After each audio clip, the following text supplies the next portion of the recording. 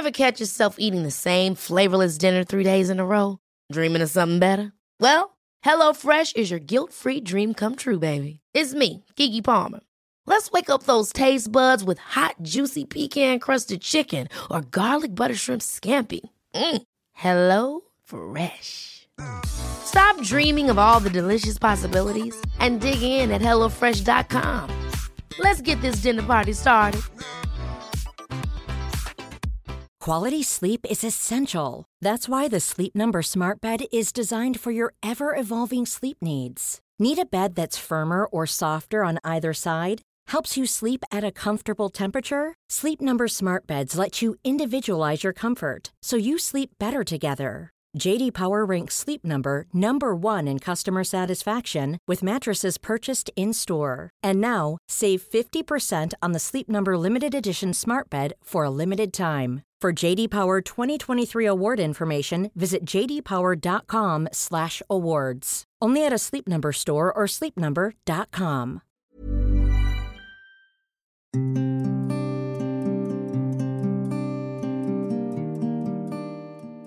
Hello, and welcome to Saving Lives in Slow Motion. Today, I'd like to talk about coaching.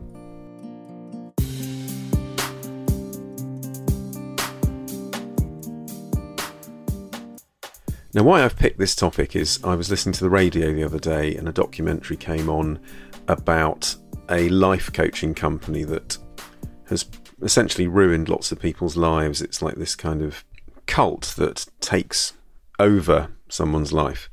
And it got me thinking about coaching in general, because more and more you see adverts for coaching. A lot of people I know are coaches of different sorts. And I myself took a coaching course about 20 years ago, which was useful, I think, and I certainly incorporate it into my clinical work.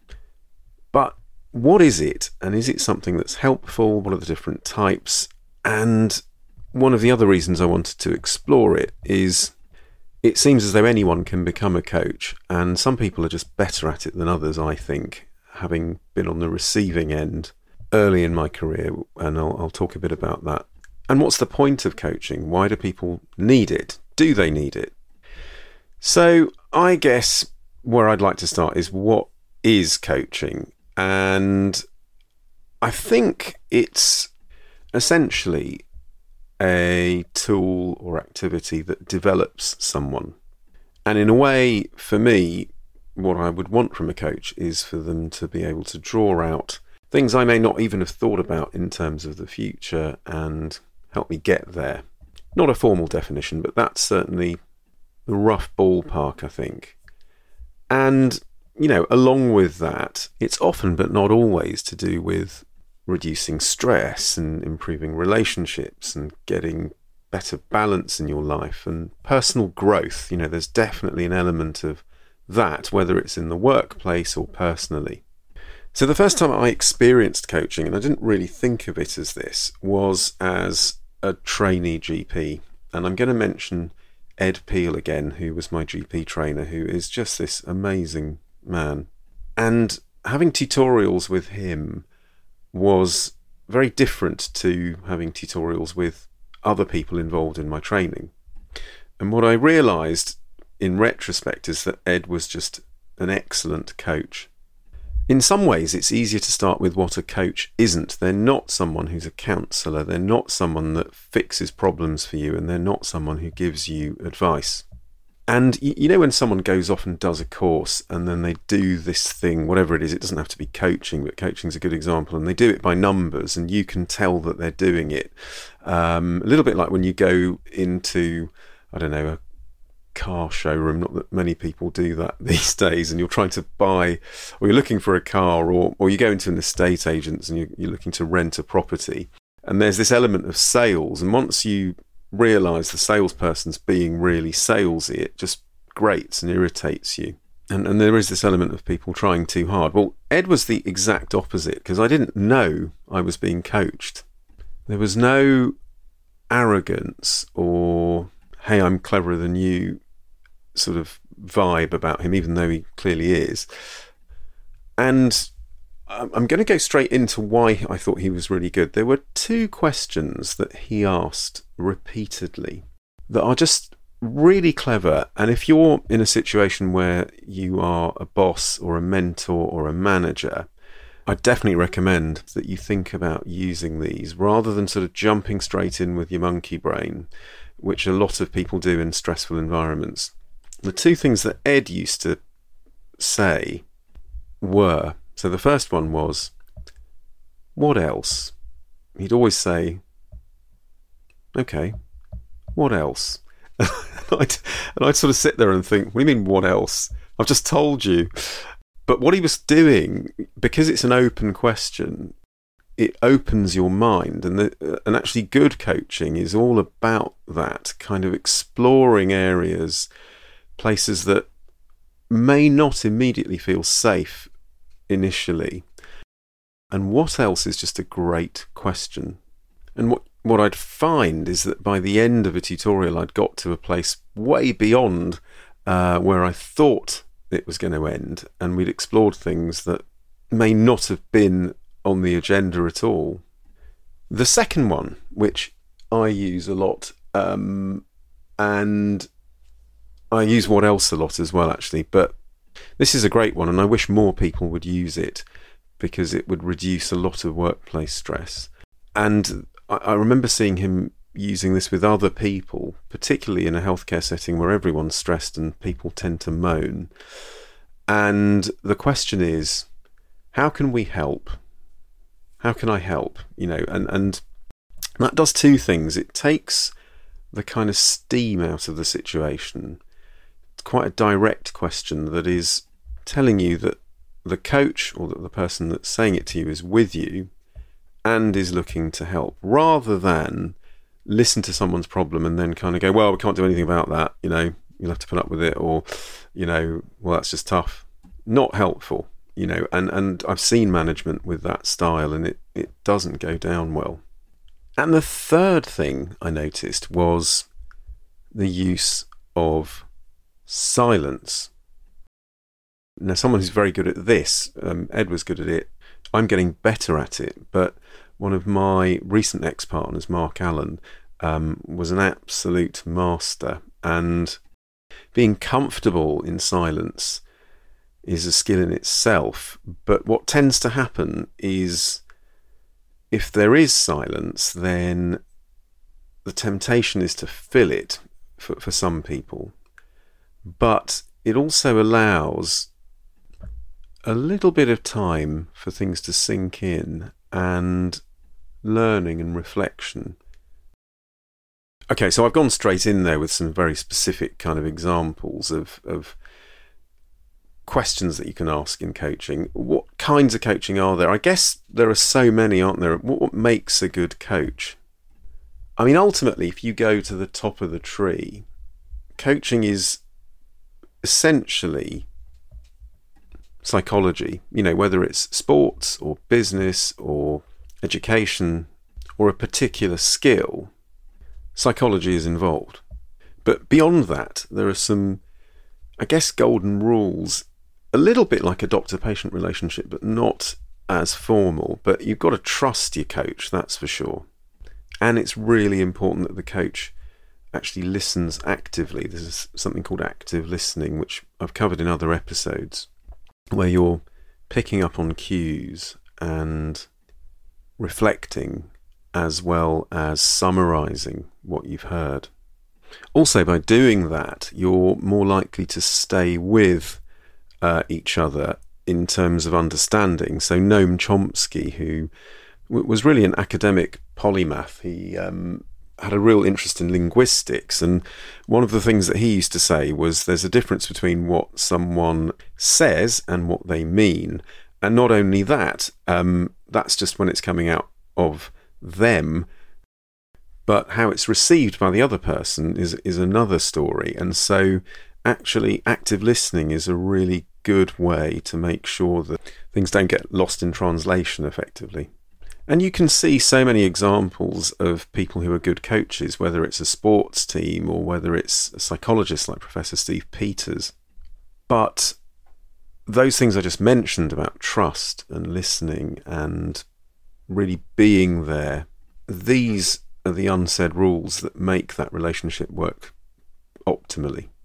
And, you know, if you're in a specific area, so say if you're a sports coach, you're going to need to know quite a lot about sports coaching theory and the things that play into essentially maximising performance.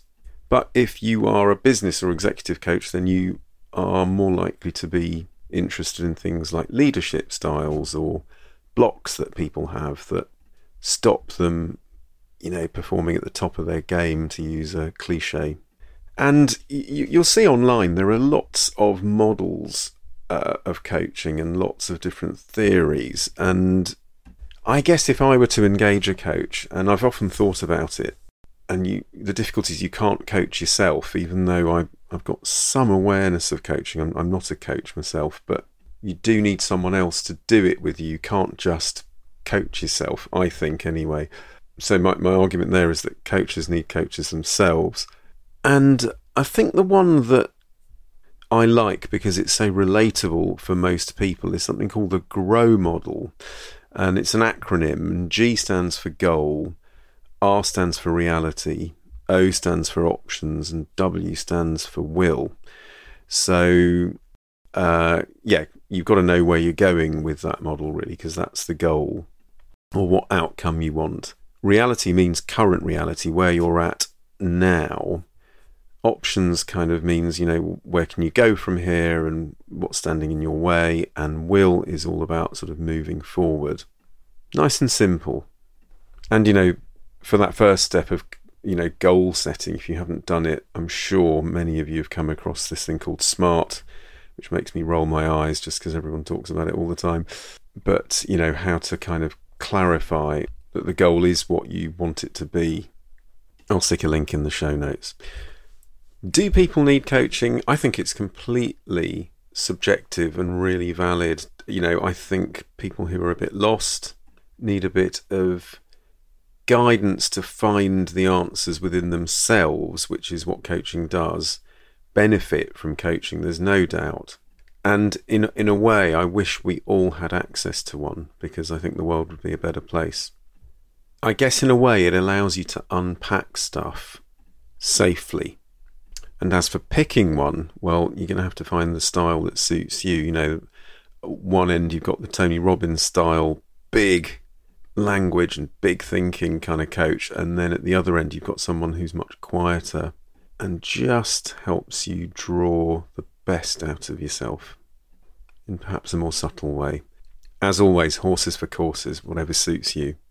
So I want to leave you with a thought. So coaching generally is future focused. It's about development rather than looking back. But what interests me at the stage of life that I'm at is being able to look at patterns from your early life and trying to kind of effectively understand them and reprogram them. And in the world of coaching, there's a particular type of coaching based on your narrative called ARIA, A-R-I-A. And I really like this. It's a way of getting rid of limiting narratives, which I think a lot of people have. In fact, I don't know anyone that doesn't. But the first A is for awareness, and that is about freeing yourself from these narratives and connecting with something a bit deeper. So, for example, if you're someone who used to love dancing, but then decided that you were going to go and become an accountant because your, I don't know, mum happened to be an accountant, or that was what was expected of you, you may have suppressed that desire to become a dancer. The second is responsibility. So that's A for awareness. R is responsibility, which is about kind of creating a life that you are content with, whatever happens, you know, because life throws things at us, doesn't it? Then I for imagination. It's a great word, imagination, because again, it's an open word which is open to possibilities and just thinking about what is meaningful in your life. And the last one is action, where you turn what you've reflected on into something active by actually taking action. It's interesting. It's one of the things that makes people change career direction later in life, all sorts. And that model is by David Rock, who uses brain-based coaching, and there'll be a link to his website in the show notes. Okay, I'm going to stop there. Have any of you had coaching? Is it something that you buy into? Examples of good and bad coaching, I would love to hear them all. Thank you again for listening. Do look at the show notes, and if you can, please leave me a rating. I've been overwhelmed so far because I've still got 5 stars on Apple Podcasts, which is just amazing. And do let me know if you want me to cover other topics. I'm always open to that. The broader the better, in a way. And do look after yourself. I think a lot of people are away over summer. I'm certainly going to be for a couple of weeks in August. I'm going to try and still put an episode out each week. If I don't, apologies. And until next time, look after yourself and stay well. Do take care, and see you again soon. Bye for now.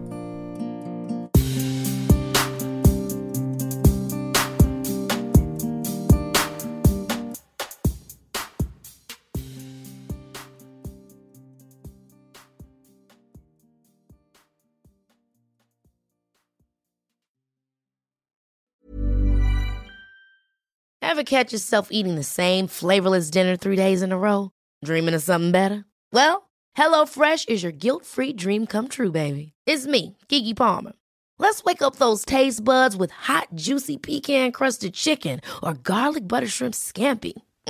Hello Fresh.